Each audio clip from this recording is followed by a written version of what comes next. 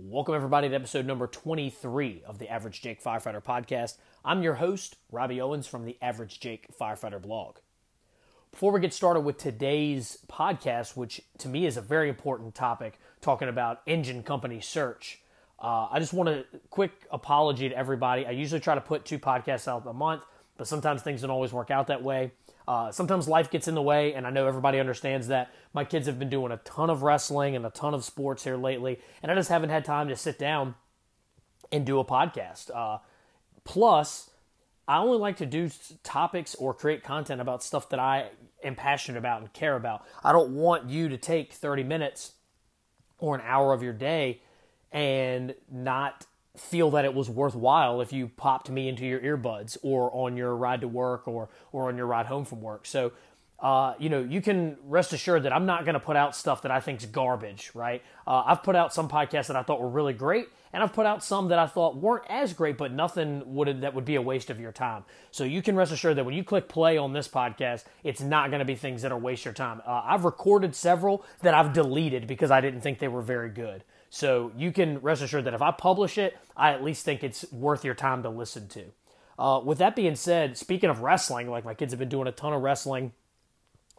Just recently, as this past couple days, my youngest son had won the Virginia State Freestyle Wrestling Championship, so that was really cool. My oldest son has really stepped out of his comfort zone. If you looked on my Instagram, you'll see my oldest son working out 3 days a week.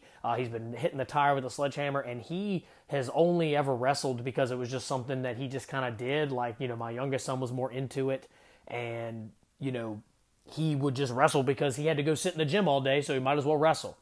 That was kind of his mindset, but he's really started to step outside of his comfort zone and really start to grow as a wrestler. And he competed in freestyle wrestling this past weekend, and it was really, really great to see. The results weren't exactly what he was looking for, but hey, he's got a long learning curve to keep going, but he's got nothing but ability to get there. And that's kind of what I wanted to talk about. And I showed him this video because if anybody who's ever heard me talk know that there's been basically 2 parts of my life, the wrestling part and the athlete part, and then the firefighter. And wrestling was always a very big thing in my life. It still is. My kids wrestle. I coach youth wrestling. Wrestling is a big deal to me. And so I was watching this weekend as well, the U.S. Open Freestyle and Greco Championships. And this is, for lack of a better term, for the people that aren't wrestlers out there, this is part of the process to make it to the world freestyle team to go win world championships. And then the following year in 2020, they'll do all of these things in order to get to the Olympic trials and make the Olympic team. So this is kind of like the road to making the Olympics and being able to compete for medals and represent our country in the sport of wrestling. So, long story short, there's a wrestler who wrestles for Cornell named Yianni Diakomihalis. I know it's a ton of consonants and vowels, but Yianni Diakomihalis is a wrestler for Cornell University. And he is a 2-time NCAA Division I champion, and he has 2 years of college eligibility left. And this past weekend, he won the U.S. Open Freestyle Championship, which means he's probably going to end up taking an Olympic red shirt in 2020 to try to make the Olympic team. This was kind of a to see where he was at type deal, and he is just a phenomenal athlete, but it's what he said after the victory that really was impactful, and I made sure I showed it to my kids, and I think it's impactful even for us in the fire service. After it, he said that the things that you feel are so far away are usually right in front of you.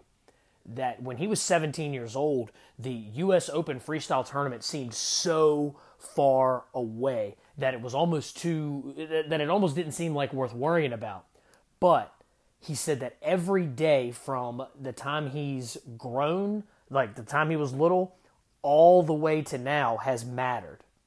Everything that he's done from that point mattered. Every day mattered to get him there. And he even said, you don't have to train every day, but you do have to do something that makes you better every day. I think that's highly impactful for us in the fire service. And I talk about this with my 3 hours, right?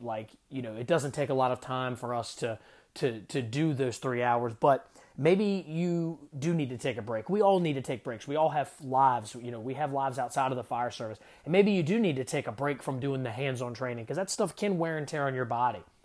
But does that mean you can't sit down and read? Does that mean you can't get on YouTube and practice your size ups? Does that mean that you just have to sit there in the recliner all day? Do something impactful because every day does matter. The one big difference between sports and what we do. There's a lot of comparison, but the one big difference is that they know the date of competition. They knew, Yanni Diakomihalis and anybody that wanted to wrestle in the United States Open Freestyle and Greco tournament knew when that date was. And so they knew how much time they had and how much training that they're going to have to do to get there. We don't. We do not know the date that all of our preparation is going to be called to the front and that we're going to have to do what it is that we've trained to do. So even more so in the fire service, every day matters. Don't go a day without doing something to make yourself better. That day matters. And guess what, folks? We only have a finite number of days. There's only 365 of them in a year. And I know that sounds like a lot, but in the grand scheme of things, it is not. And we only have a finite amount of time on this planet and a finite amount of time in the fire service. Most fire service careers are only 25 to 30 years, and a lot of people are leaving at 20 years these days. A lot of people are leaving at 20 years these days. 20 years out of 80, 90, 100 years is nothing. It's nothing. If you live to be 100, 20 years of your life is not even a quarter of it. Not even a quarter. So you just have to think about those things. Let's make the most of our time. Let's make the most of our days. Again, I know people get sore. People get injured. If you're out on an injury, your shoulder's all busted up, then you should be working on your mind. Watch YouTube videos, read fire service articles, read leadership books. Do all those things that you can do with what you have been given. Yeah, I know everybody's, gets sore. Well, scale down your workout, but go out there and do something anyway. You don't have to kill it every time. Just go out there and move, do something, or stretch. Flexibility and mobility are just as important. Make the days count. Make the days in the fire service count. Because we don't know when our number is coming and when we're going to have to perform. And every time we go out the door to perform, we have life in our hands. Either the citizen or the people that are responding with us. So don't waste your time. Even if you don't go stretch hose today, which I think we should stretch hose a lot more than what we do, but even if you don't go stretch hose today, pick up that Fire Engineering magazine. Pick up that Firehouse magazine. Get online and look at the Art of Firemanship Journal. Look at County Fire Tactics. Go on Facebook. Well, I'm not a big Facebook guy, but go on Facebook and look at Engine Company Resurrection, Kyle Romagus' page. Pop in a podcast. There's a ton of information you can get out of podcasts, and there's a ton of people creating great content. Pete Lamb, Steve Green, Cody and Steven at the Do Work podcast. Trial by Fire, Brothers in Battle, Fit to Fight Fire, Thin Red Line Radio, Pin the Q podcast, National Fire Radio, Jump Seat Radio. All of these things that you literally don't have to do anything but pop them in your headphones or your earbuds or whatever you're using in your ride to work or on the treadmill and listen. And you can get so much information out of it. So make your days useful. Don't waste them because there's only so many of them that we get. And we want to make sure that we're making an impact on those days. So that's all I had for the intro. Stay tuned for some great discussion on Engine Company Search and why I think it's something that we should all be doing. We should all be creating a plan. And we should all be implementing that no matter the size of our fire department. Hey everybody, welcome back. Thanks for coming back after the intro. So today's topic we're going to talk about is Engine Company Search. I've written a couple articles about that, and I felt that a podcast might be appropriate for it as well. So what I'm going to talk about is some background on why I feel like this is important and some specific incidents that I experienced in my fire service career on why I really started to focus on this.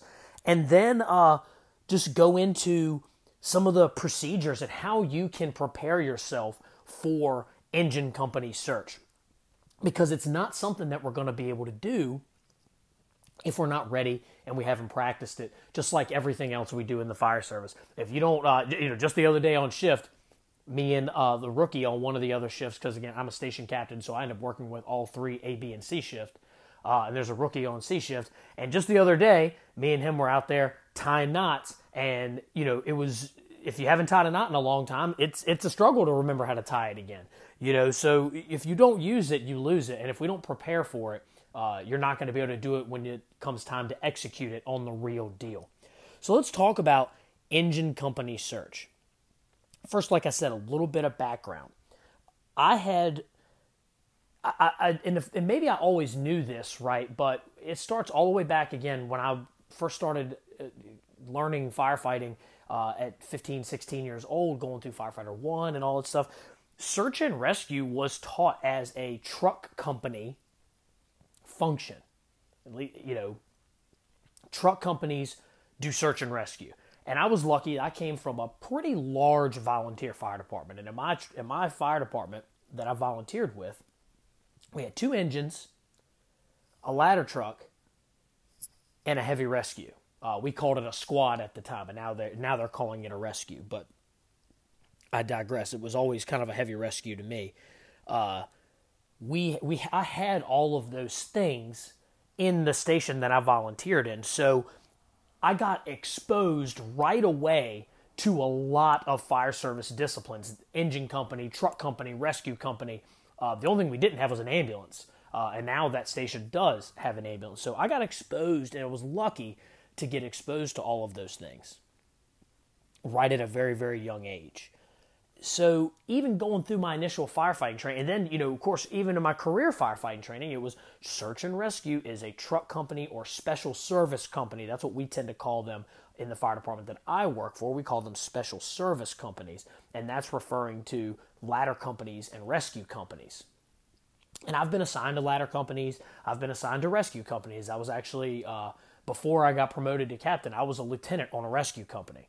So I've had exposure to a lot of those things in my fire service career, and it's always been search and rescue. Rescue companies, especially, rescue companies are designed to specifically, initially to rescue people, specifically firemen, but then, their mission has expanded over the years to just basically rescue anybody in any situation.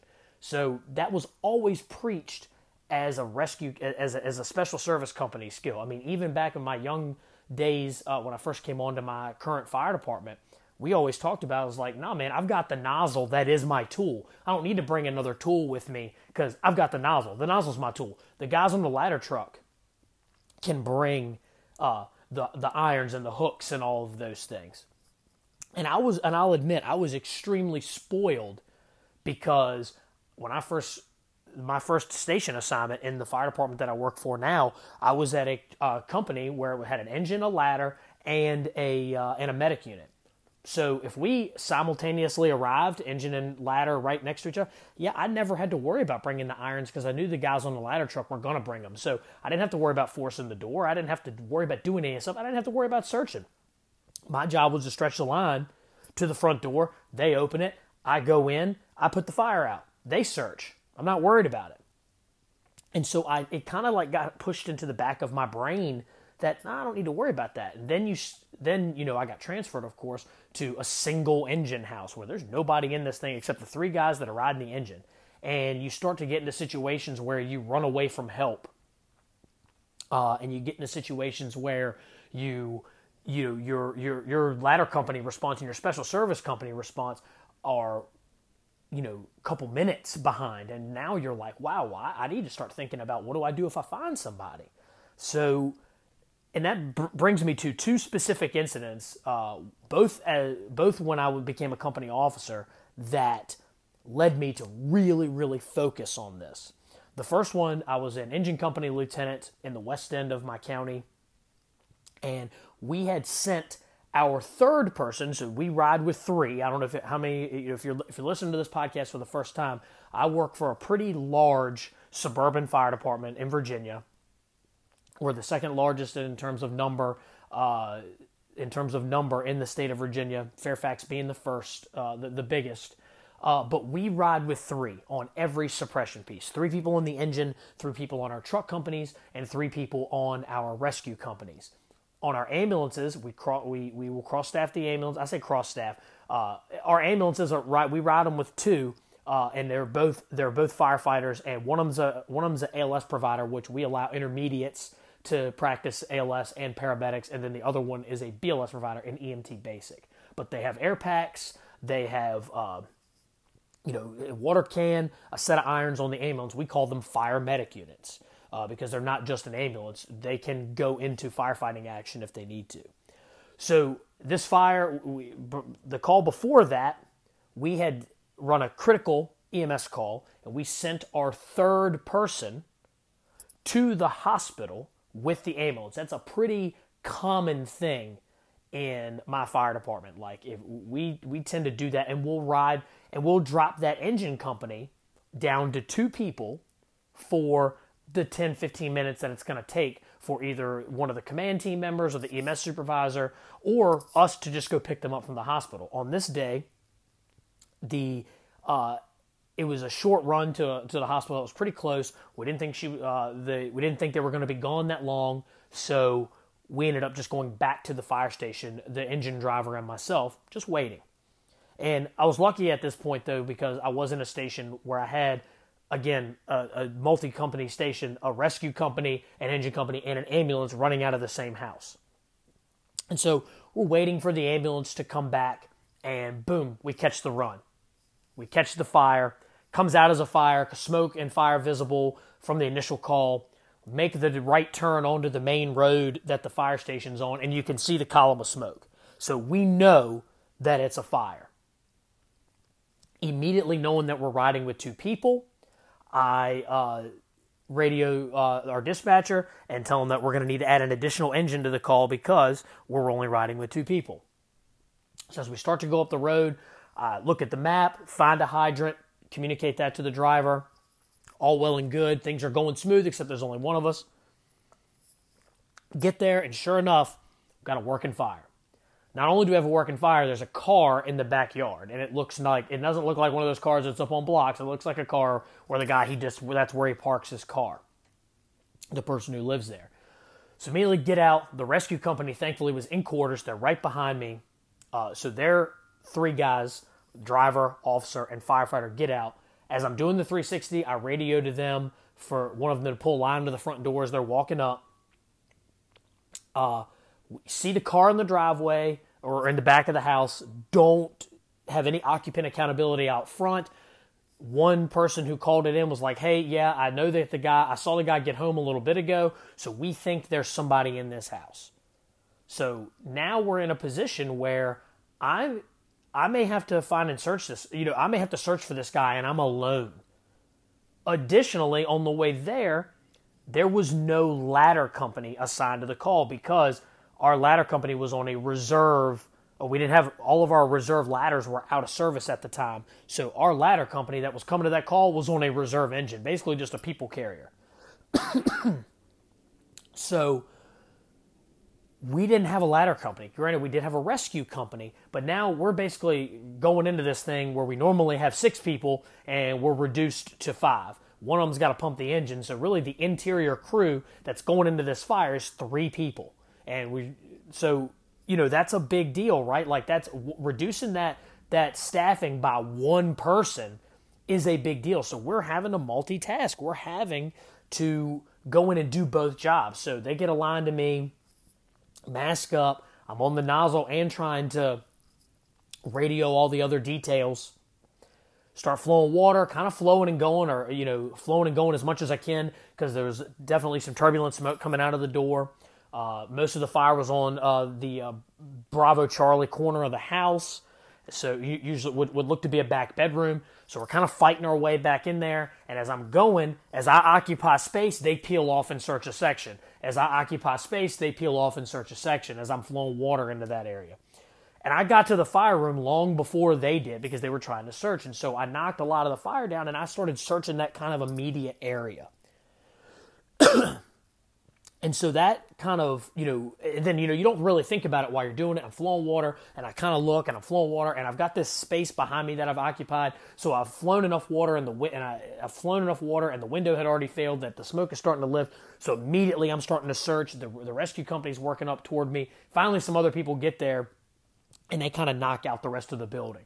But that got me thinking. That got me thinking a lot about, man, what would we have done with just us three had we found a victim, so it made me start to think. So then we get another fire. This is at a different company. It's an engine company only. And we're going to the fire, and we do an unusual water supply assignment because it's the way the hydrants are laid out. And again, riding in charge of that engine, stretch the line. We have a full complement on the engine this time, thankfully.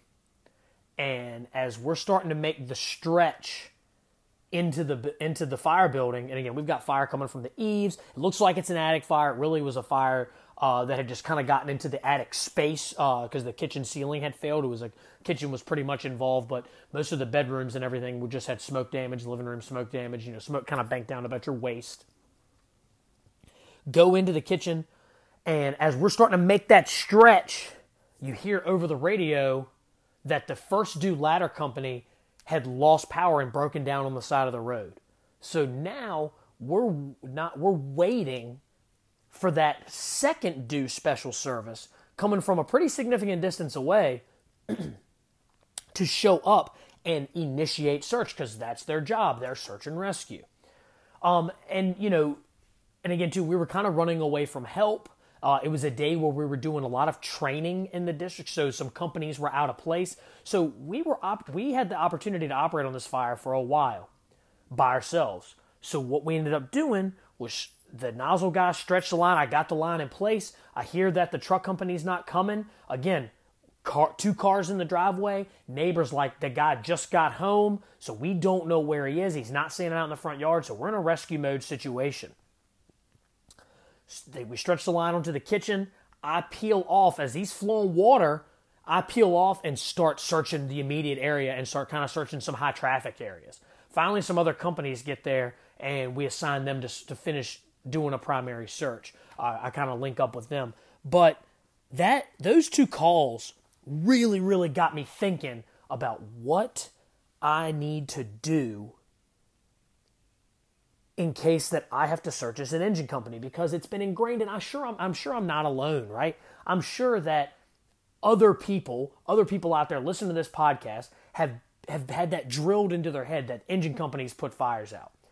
And especially in the big urban companies where you're right on top of each other, and you do your roles and you assign the right resource to the right task, all of those things. You have predetermined roles, and we do too. We have predetermined roles of what we're supposed to do. And that works great when everyone shows up. But there's a ton of fire departments out there that are running with two people, don't even have a truck company. So what is their plan for searching buildings? So I started kind of racking my brain and really started training the people that work in my companies on what to do when that ladder truck doesn't show up, like how we're going to initiate an engine company search. So before we get into that, though, a little bit more background. If you haven't gone to firefighterrescuesurvey.com, you need to do it. You need to look at the information that's on that website. You need to look at that page, and you need to really analyze that information. And I'm not going to give you all the statistics from that page, but the short story is that if you make a rescue, you have the opportunity to go to that page and fill out a survey of the information that you faced with that rescue, where the victim was, how you got them out, where they were they laying on the floor, were they laying on the bed, all of those things, what conditions were what smoke conditions were, all of those things. And that helps firefighters. It's helped me, and it's given me valuable information on how I'm going to train these firefighters and how I operate when I'm faced with a search and rescue situation. And especially has given me information on what I'm going to do when I'm having to multitask and do fire suppression and search and rescue. And I know that that's a situation that I've gotten put into more and more lately, and it's a situation that I know there are other fire departments out there that are facing the same thing. So firefighterrescuesurvey.com. As of this recording, there are 989 surveys that have been submitted. So the percentages I'm getting ready to tell you are based on these 989 surveys. That's not every rescue in the country, okay? That's not every rescue in the country. But it does give us a good cross-section, and it does give us a really good place to start. And so out of those 989 surveys, 44.5% victims were located in the bedroom, and 10.4% of victims were located in the hallways. And those are the largest, if you look at the graph or the pie chart, those are the largest slices of the pie. Those two pieces make up over 50% of the victim locations. So, if you're training to search and you don't know where the victims are, like you have no idea, like you get there or you're doing training and you want to make a realistic scenario, then I would put the victims in the bedroom and the hallways. If you're on the fire ground and you have no victim location, you have no known victim location, and no one to tell you, yeah, I think they were in here, I think they were in there, so on and so forth. You have no idea where the person is, but they say that they're in there. Over 50% of the time, based on these surveys, they're being found in bedrooms and in hallways. So that's a pretty good place to start. On top of that is, who's normally the first person in the hallway? The engine company. And in most houses, especially like a ranch house, the hallways lead to the bedrooms. So the engine company stretches a line down a hallway and hits a bedroom. They are in the portal that leads to most victim locations. Now, of course, there's oddball stuff everywhere, but, I mean, this is a great place to start. It's a great place to bullseye our search. Because if we don't find them there, then everything else is kind of like, okay, we didn't find them in the most high probability place. Now we can expand our search elsewhere. So I really think that that's great information. Here's some other information for you. Based on these 989 surveys, 26.3% of victims were found by fire attack. 26.3%. That's a lot. That is a lot. And so if you're finding victims on fire attack and you haven't trained on what to do, or you don't have a procedure, it's not going to go smoothly. And I'm going to go over a procedure later. I'm not saying my procedure is the best. In fact, I hope that when you listen to it, you take it and you make it work for you. And you email me or send me something if you think that you can make it better. Because that's what this is about. This is about sharing information, about learning. But 26.3% of victims have been found by fire attack. That's a large number of victims. 59.7% of victims were found by the primary search, which I think that's great. That's great that we're finding people that need to be found on primary search. That's great that we're finding people, but primary search does miss people. Primary search does miss people. There was a fire in Fairfax a couple weeks ago where the primary search missed a victim for no fault of their own. The conditions were extremely hazardous to them. They were running low on air. They just didn't find him. And he was found on the secondary search. But, but it happens, right? So no fault of our own that sometimes we miss victims on primary search. But that says a lot right there. Those two statistics, if we our fire tech is looking for victims and expecting victims and practicing on how to get them out and find them while we're stretching the line, and primary search is also doing their job, it says to me that we're going to find almost 100% of the people in these buildings. So that's where our focus needs to be on search and rescue. Good primary searches and fire attack needs to be searching as they're stretching. Or the procedure that I'm going to tell you later on. So that right there, again, firefighterrescuesurvey.com. Those are some of the, there's a whole lot of other statistics on there that'll give you some more information on what you can do to help bullseye your search techniques from the company level. But those right there, to me, are some of the most important. And I know that's something that, again, based on those incidents that I told you about, and based on this information, it is how I have started to train people and how I've started to think as an engine company officer. And again, it has changed the way that I look at some of these procedures. So, we've talked a lot about the background of like why engine company search. We talked some statistics. We talked some, we talked a lot of statistics on firefighterrescuesurvey.com. We've talked a lot about, why we need to do this. But here's the thing that we often do, especially in these podcasts or in these articles, we tell you, or even in some of these motivational speeches, right?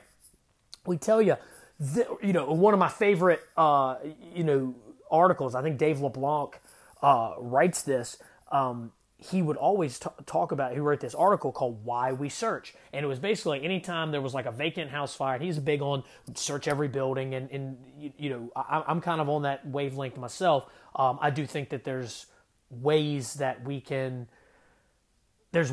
need to approach certain structures. It's not always a sprint first, ask questions later game. I do believe in running on the fire ground, but when it comes to vacant occupancies, I've had a close call in a vacant occupancy, and I'm glad we didn't run in before we did a little bit more size up on it. I'm not saying there won't be victims in there. I'm saying that we have to treat them a little bit different than we do when we know or when a structure appears to be well kept and well maintained. Not saying it can't happen in a well maintained structure. It just, for me, in my experience, again, having a close call on a vacant structure has made me a little more cautious when I see the boarded up windows, boarded up doors. I don't think that's a situation where we need to sprint into. I know seconds count, but if I fall through the floor because there is no floor, then I didn't save anybody. Now I'm part of the problem. So we can have that debate on another day, but there was an article that he used to write, and I think he still does, and I think some other people have started to contribute to this too, Why We Search. And I think that's great, and I think it's important to highlight all of those things. However, no one ever wrote an article called How We Search. No one ever wrote an article on how we search, at least, not that I've ever read. And I feel like I'm pretty well read, especially on fire service periodicals and blogs. There's some classes out there, but not everybody has a chance to go to FDIC. I took a great class on search and rescue from a guy named Grant Schwalbe, who really, again, helped me start to focus in on what I want to focus on when it comes to search and rescue from my perspective. But not everybody can go to FDIC, and not everybody can travel to go meet the guy. So if he doesn't come to your town, you're missing out. So, again, we need to focus on the how and the why. And that's what this is all about. And again, for a little bit of background, I run on an engine company with 3 people. The station I'm at now, we're a rural water area. I have a tanker that I'm responsible for, and for better or for worse, I'm not a big fan of it. Some people call transitional attack fractional firefighting. The way that we do tanker operations is the third person drops off the engine, takes the tanker to the scene behind the engine. We pull them as close as we can together, and then the engine driver pumps them both while the firefighter and the officer stretch lines into the building, do what they have to do. I think that's fractional firefighting. It's not the best practice, but it's what we do, so we train with what we do. So in that instance, with having some delayed response, the tanker's not as fast as the engine, and God bless it shouldn't be, because it's one of the most dangerous apparatus in the fire service. We have that tanker coming, and I'm in that rural area. It's even if the truck company can get there quick, a lot of times they can't get all the way up to the house, so they have to get out and they have to hump down the driveway. So they're delayed getting there to initiate that search. So we have to initiate that search from an engine company perspective, at least in the pathway to the fire, to the seat of the fire, because that's still our main job as an engine company, to put water on the seat of the fire as fast as possible. But we have to add in that searching component and victim rescue component. So again, like I said, I ride on an engine with 3 people. Every suppression piece in the fire department that I work for has 3 people on it. So let's talk about how we get ready for that engine company search, and let's talk about that procedure. First things first, and this is with anything you're trying to do. Anything you're trying to do in the fire service. I don't care if it's ventilation, forcible entry, anything that you're trying to do, stretching hose lines, whatever. You have to make it realistic. You have to do it for your buildings, your crew size, your run assignments, your command teams, your fire department. You can get ideas from other places. And I encourage getting ideas from other places. I've talked about this a million times on the podcast. Go read Fire Engineering, Firehouse, all the blogs, go to conferences, and then take all that stuff that you get back. Take all that stuff that you get back and practice it with your people. If you don't do that, then you're setting yourself up for failure, because you may not be able to do what that other fire department is doing with your sized fire department or your crew. It just can't happen. Okay? You cannot. John Norman said it when I went and took the County Fire Tactics Officer Development Program. He stood up in front of, I think it was 200 people there, 200 fire officers and firefighters in the room, and even more people just kind of coming in that were on duty, like in Escambia County and all that kind of stuff, sitting in there. And he said it on the stage over the microphone. If you are trying to fight fire like FDNY without FDNY staffing, you're not only stupid, when you kill somebody, I will come testify against you. That was extremely impactful for me. And again, I'm a huge fan of the FDNY. Come look at my videos. I've got FDNY fire videos. I listen to them on Broadcastify. I watch their YouTube videos. I emulate a lot of the things because they are a huge fire department. I do the same thing with DC, Buffalo, Detroit. I want to see what those guys are doing. I'm into the job. I want to know. But I can't do some of the things that they do, so I don't try. Or I take some of the things they do and I modify them to fit my needs. That's what you have to do. Be your own authentic fire department. Make your, and if you come up with something that you've never heard of or you haven't seen, by God, tell somebody. Write a blog, do a podcast, submit an article. That's what we should be doing, because there's probably somebody else out there, even if it's one other fire department, that is like, oh man, they're a lot like us. We could use this. I know that happens to me all the time. Well, I see this, I'm like, man, they are exactly like our fire department. We can take this and we can see if it works for us. So the first things first, when you're talking about engine company search or any other fireground topic, realistic training. Realistic training. Your fire department. If it can't work for your fire department, then it doesn't work. It doesn't mean it's wrong. It just means it doesn't work for you and you need to move on. Second thing, and this again, it's training, but we have got to focus on the stretch. The stretch and the hose advance. It doesn't matter how much search and training we do. It doesn't matter any of that. If we can't get the hose line from the engine company to the door quickly, efficiently, we can't get in the house, flow water, get to the seat of the fire, then it doesn't matter. We can be ready to search and look for victims all day. None of it matters if we can't do that right. If we cannot get that hose line to the seat of the fire, off the fire truck and to the seat of the fire, then it does not matter what we do. We can be the best searchers all we want. If we don't get that fire out, then it's just going to continue to get worse and worse and worse. The victims are going to be in more and more peril, and we're never going to get them there. So focus. Again, I said this at the beginning of the podcast. You can't stretch and flow water enough. Even when you think you've got it, you don't got it. Okay? Even when you think you've got it, you don't got it. I'm telling you. Flow water. Stretch hose. Challenge yourself. Challenge yourself. How easy is it for your engine company to get up a flight of stairs? You would think it's simple, but how easy is it for you guys to get up a flight of stairs? I know a technique that I use is the bear crawl to do that. It's on a blog, it's on the Average Jake Firefighter blog. If you want to take a look at it, just type in the search bar bear crawl. You'll see what I'm talking about. There's also a YouTube video on it that I did on the Average Jake page. Just type in Average Jake Firefighter bear crawl in the search bar and you can find it. But that's something that we use, or I use, to get hose lines upstairs, because I know that on a 2-story house, most of the bedrooms are on the second floor, and based on the statistics that I know, that I talked about, when we're finding people in bedrooms and hallways, well, by God, on a 2nd-story house, there's a hallway up there that leads to most of the bedrooms. At least I know in my house, you come up to the top of the stairs, bedroom on the right, bedroom at the end of the hall, and 2 bedrooms in the middle. So, we got 4 bedrooms in this house, all connected to one hallway. Man, that's going to get me over 50%, but if I can't get the hose line up here, then it doesn't even matter. So stretch, flow water, get into these buildings.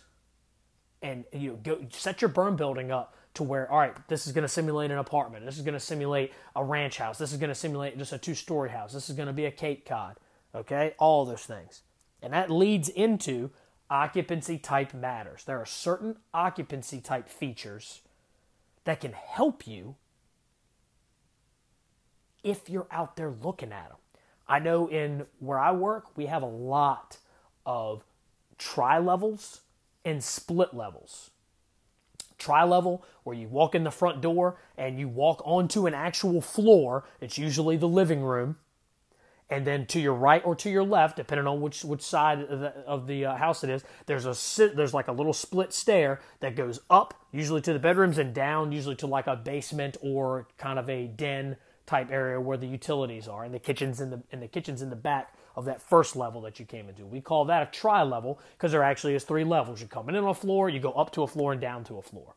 And then we have split levels. There you walk in the front door and you're met with a set of stairs. You can either go up or down.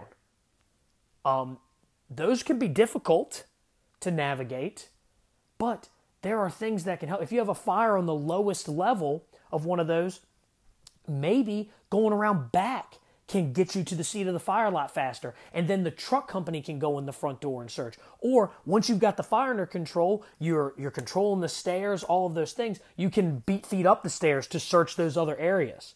Okay, so you can use those construction features to help you and to put water on the fire faster. But you won't know that if you're not out there in them. And one of the things that and everybody says it, and I'm going to reiterate it, we go on a lot of EMS calls. And we're so quick to get out of there. We're so quick, like, oh my God, thank God this EMS call is over so we can go out, we can get back. It drives me crazy because these people are inviting us into their house. Take a look around.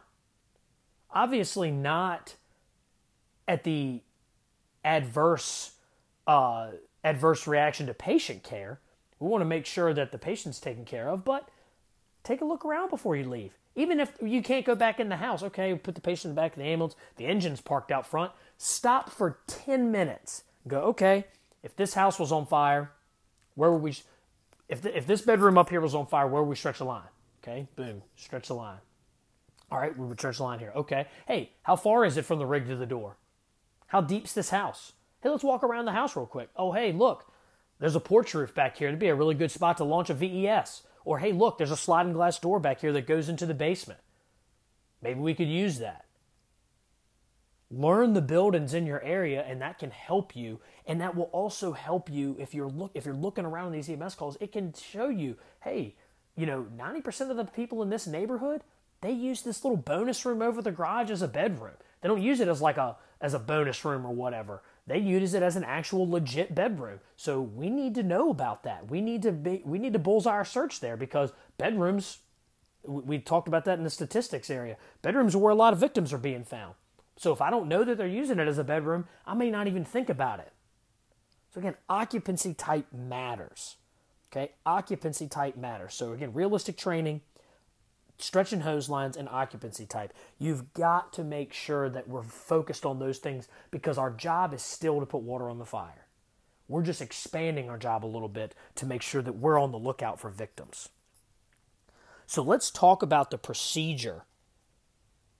And this lays out from soup to nuts what I think that company officer should be doing and that crew should be doing, and how this is laid out. Again, this is what I think, this is what I practice, and this is based on my fire service experience, my fire service training, and the fires that I go to. If you want to use this, make sure that you're analyzing it and putting your fire department in its place, because that is the only way that it's going to be successful. So, I've got two procedures, one for an interior fire attack and one for a transitional fire attack. I know that's a dirty word in the fire service, but whatever you call hitting the fire from the outside before you go in, that's what I call a transitional fire attack. Whatever you call it in your world, that doesn't matter to me. So first, and by the way, this is not an ideal situation. Before I get into the interior fire attack procedure, this is not ideal, okay? Fire departments all over the country are faced with the choice of either searching or fire suppression. We run into this every day when we show up to fires, especially if you don't have a truck company or another company behind. To me, that's a fool's choice, because just putting the fire out, yes, putting the fire out makes everything better. You'll never convince me that that's not the case, right? Like, I don't care. I've never been in a fire where water was getting put on the fire and stuff started going bad. Like, it just didn't happen. And maybe I've been lucky, but water on the fire is what we need. But that doesn't remove the victims from the building, period. Okay? Water on the fire is a really good step to making that removal easier, but water on the fire alone does not locate, does not remove that victim, so we have to do both. And if you don't have people to do both at the same time, you have to do both. So you have to come up with a way that you can do that. And so here's the way that I do this. And this is for a basic, again, too, occupancy type matters, right? This is for a basic rancher on fire, okay? If you're interested in some of the other things that I suggest for other occupancy types, averagejakefirefighter.com, and you can put in engine company search, and I have a couple other different occupancy types that we talk about: townhomes, split level house, tri-level house, two-story homes, all of those things that you can read. But first thing, for a ranch house, interior fire attack, because this is the most basic structure that we usually have in the American Fire Service. Interior fire stack. While responding, the first in officer should relay the water supply plan to the other companies. To me, that's critical. Again, coming from a fire department where we only ride with 3 people, I have to be a working supervisor. One of my mentors says that everyone's got to be a soldier on a 3-person engine company, and I agree. We can't have sidewalk commanders. Can't have guys out there hugging the radio and wearing ICS vests when it's time to do work on a 3-person engine company. You just can't do it. So I want to get as much radio traffic on the front end as I can, so that way, when I'm working, I don't have to keep calling on the radio, I can give them what I want them to do and have them do it before I have to start doing all the work. Because once I'm pulling hose, I may not even be able to hear them because my heart rate's so fast. So again, while responding, that first in engine company officer is going to relay the water supply plan to the other responding companies. Lets them know what you want them to do, and then let them do it. If you want, you can pre-establish what things those happen, and we usually do that as well. We have these predetermined things, but usually that engine company officer says engine 14 to engine 6. I'm laying out from the hydrant at Early Street pumped to us. That tells them what to do. Upon arrival, that initial officer gives that on-scene report. Again, the single-story, single-family, smoke and fire showing from side A, and establishes command. The nozzle firefighter deploys the attack line. Pretty simple. That's usually for us, the backwards firefighter. While the firefighter's stretching the line and getting the line charged, getting the kinks out, testing the line, the company officer's doing the 360. As you guys know, you've listened to if you've ever listened to the podcast, if you haven't, go back and listen to the episode where I talk about the 360 and its importance. I'm a big believer in doing the 360, even in a low manpower situation. It helps me make the right decision the first time. I don't have 25 engine companies and 50 people coming to the fires that I go to. I've got to make the right decision the first time. And what helps me is getting that additional piece of information of seeing the whole picture. That also, it allows you to do all those things I talked about in that 360 episode. I can look at flashover potential, possible victim locations. I have found victims in the backyard, people that have jumped out of windows or people that escaped out of the back door but had been overcome by smoke. So if you don't do the 360, you may be missing some people. So do the 360. Look for those 4 Bs. If you don't know what the 4 Bs of the 360 are, go back and listen to the podcast about it, or there's an article on averagejakefirefighter.com about it. All of those things. Once the 360 is done, the nozzle firefighter and the officer advance the charged hose line to the seat of the fire. Here's where we start talking about how we're going to search it. So we've stretched that hose line, officer, firefighter, officer running back and forth, grabbing couplings, moving lines, getting that hose line to the seat of the fire. Once water's being flowed on the seat of the fire, and you can ensure that as the company officer, the nozzle's flowing, you've crawled back up to the nozzle man, you've talked to him. You're seeing that the smoke is starting to change, it's dark. Now, we're going to start searching. That officer, that guy's going to flow water into that fire room and provide you protection as you go back down the hose line and start searching. If there's bedrooms off to the side, you can, if you have a rope or something, you can use a piece of rope attached to the hose line, jump into the building, come back. If not, use your tool. Hook the tool to the hose line, open the door, sweep in as far as you can. Or use your thermal imaging camera. Hopefully you're carrying a thermal imaging camera. Use that thermal imaging camera. Sweep the room. Use all the tools at your advantage. I carry 50 foot of rope with me, so I would hook that rope to the hose line, and I would use that as my orientation point. To get in there, search that room really quick, come back out.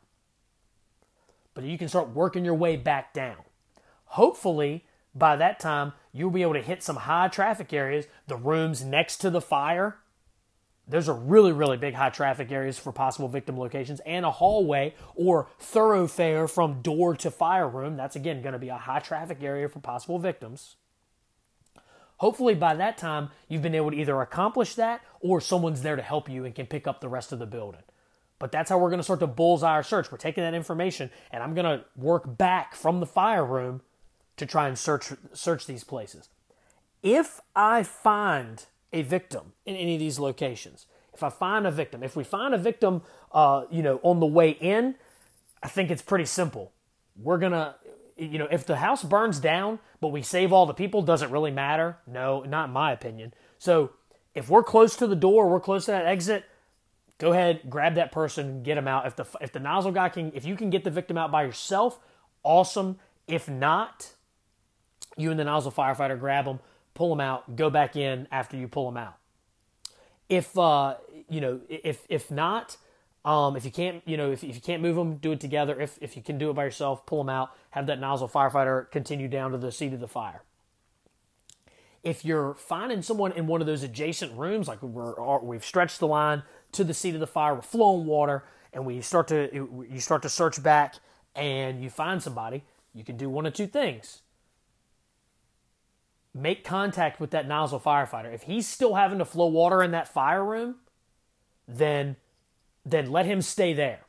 What you should then work on is isolating yourself from the smoke and fire, doing kind of a reverse VES. If you're in a bedroom, close the door, break the window, make the environment better. It's okay to break that window because we know, again, we're coordinating vent with that fire attack. We've already flown water on the fire. So our chances of the environment getting worse are greatly reduced, if not almost impossible. Break that window, get the environment better. If you can get them out the window, great. If not, isolate yourself, call for help, get someone to come help you.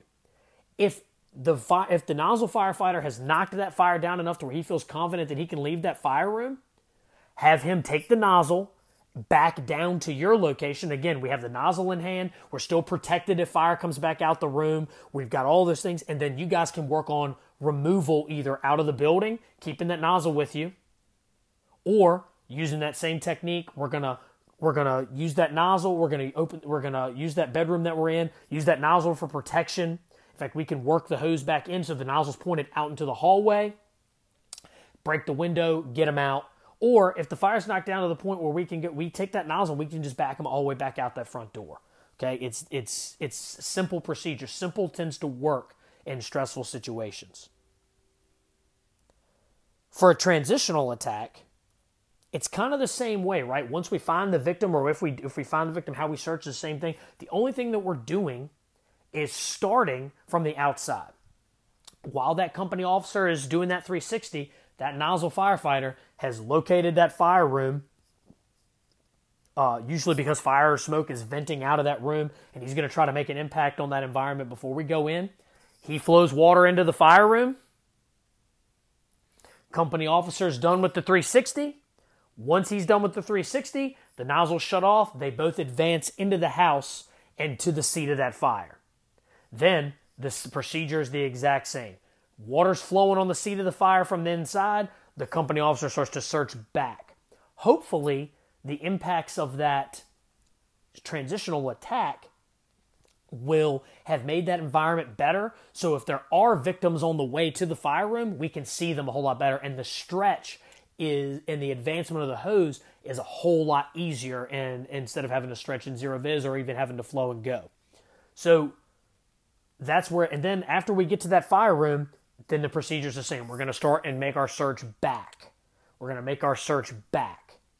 Now, obviously, like I said, occupancy type matters, right? So none of this is for a ranch house.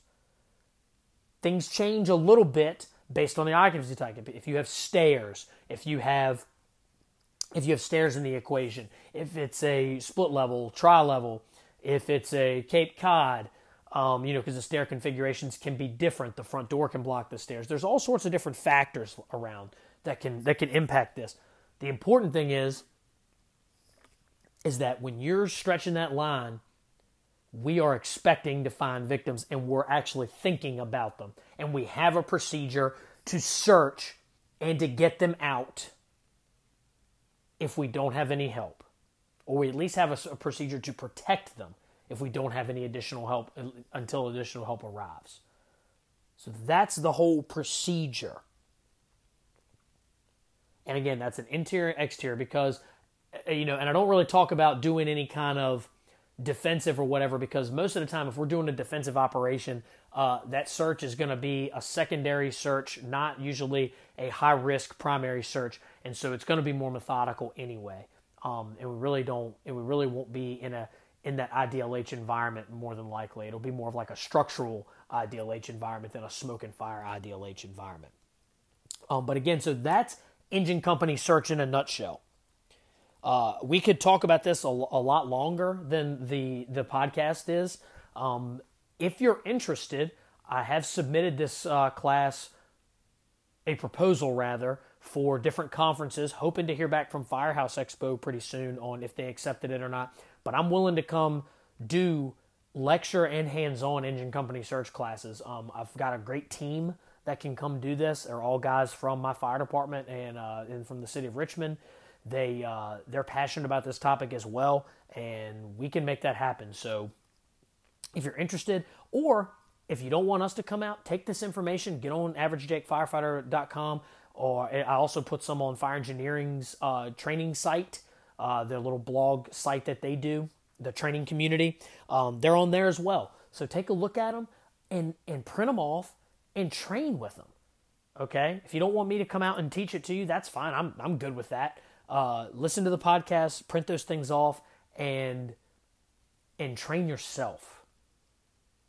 And train your firefighters to search for victims from an engine company perspective in the buildings that you have in your fire department. I think it's an important thing to do. And again, go to firefighterrescuesurvey.com. Learn how to bullseye your search. We want to make sure that we are doing the best things that we can do every time out.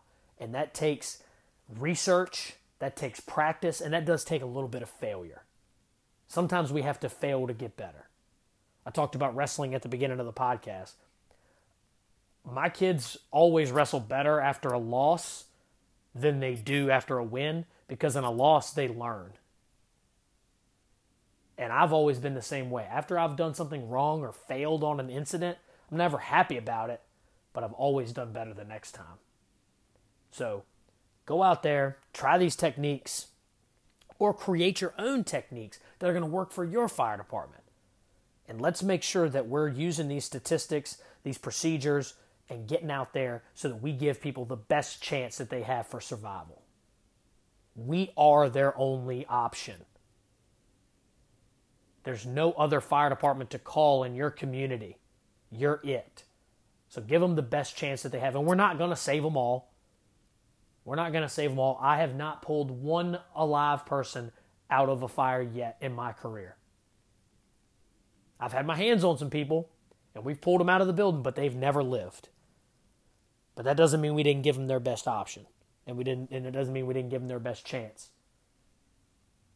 So we are their only chance. And even if it's a 1% chance, we need to give them that whole 1%.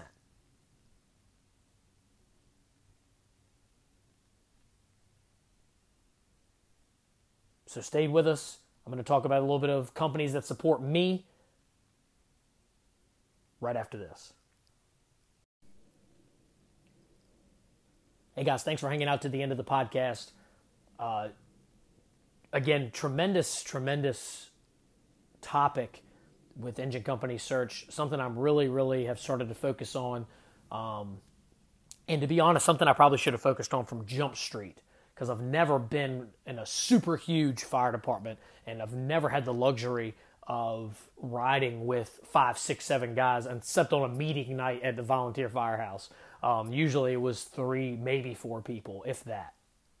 So, but just, tremendously important topic, I think, for a majority of the fire service, because the majority of the fire service is in a suburban or rural area with minimum staffing, 2 to 3 people on an engine company, and maybe or maybe not a truck company or special service company. So I think it's a tremendously important topic for us to discuss and for us to train on consistently. I couldn't do what I do without the support of some great companies. The first being Vanguard Safety Wear. Vanguard Safety Wear is the makers of the MK1 fire glove. They also have the Squad 1 fire glove, actually rescue glove, extrication glove. So man, go to vanguardsafetywear.com or dingusfire.com and get you a set of MK1 fire gloves. They're awesome. They're made for work. I wear them every day. The other company, Taylor's Tins. Taylor's Tins is a helmet front company. They make metal helmet fronts for your helmet. Those things will last you forever. I have one on my helmet. It has gone through fires. It's gone through live burns. It's gone through extrications. It's gone through rainstorms, thunderstorms, hot days, cold days. That thing looks brand new. Brand new. It's a tremendous product. He does great work. It's not some point-and-click drop-down menu like you get with a lot of other shield makers. You're gonna tell him what you want. He's gonna send you some concept art, and you're gonna make sure, and you're going to get the helmet front that you want, and it's gonna last you forever. Stop burning up leathers. Start wearing Taylor's Tins. Go to taylorstins.com. Another great company, Jeff Dykes from over at Northern Star Fire. Northern Star Fire. He is the maker of the Northern Star Fire Compass. I've been using it in my mask a little bit. It is a compass to orient you to cardinal directions while you're inside a fire building. If you have any questions about that, you can go to northernstarfire.com, look at their YouTube videos, read the literature, or you can listen to the episode that I did with Jeff where he talks about the importance of cardinal direction in your mask and on the fire ground. He's hoping that this product will make firefighters safer on the fire ground. So go to northernstarfire.com, check it out, and tell them Average Jake sent you. And lastly, just thanks for everybody who continues to listen to this podcast, who emails me and tells them that they like what I'm talking about, who, just reaches out. That's the whole reason to do this. As I said when I first started, I wanted to provide a voice that maybe wasn't being heard in this space, in the fire service podcast world, or even just in the fire service speaking circuit. It's humbling anytime that somebody reaches out. So thanks for everybody who does that. And like I say at the end of every podcast, make sure you're spending 1 hour doing some in the gym, working on your physical fitness. Spend 1 hour in the library reading something about the fire service, studying some, read an article, watch a YouTube video, listen to a webinar, something to work on your education. And spend 1 hour doing some sort of hands-on training, getting out there, putting your hands on the tools that we need to use every day. If you do that, you'll become a pretty phenomenal firefighter. I guarantee it. And it doesn't take very long. Like I talked about at the very beginning of this podcast, we only have a finite amount of time on this planet. And every day that you get out of bed does matter. The day that it matters may be down the road. But the preparation that's right in front of you is what's going to make the difference when that house fire hits and you're prepared. So 3 hours a day, make sure you're doing it. Thanks for listening to the podcast. Thanks for following me on Twitter at AverageJakeFF, on Instagram at AverageJakeFirefighter or at AverageJakeFF. Thanks for looking at the blog, AverageJakeFirefighter.com. And thanks for just being part of this great, great journey that I'm on. Thanks for listening. Stay safe, but aggressive.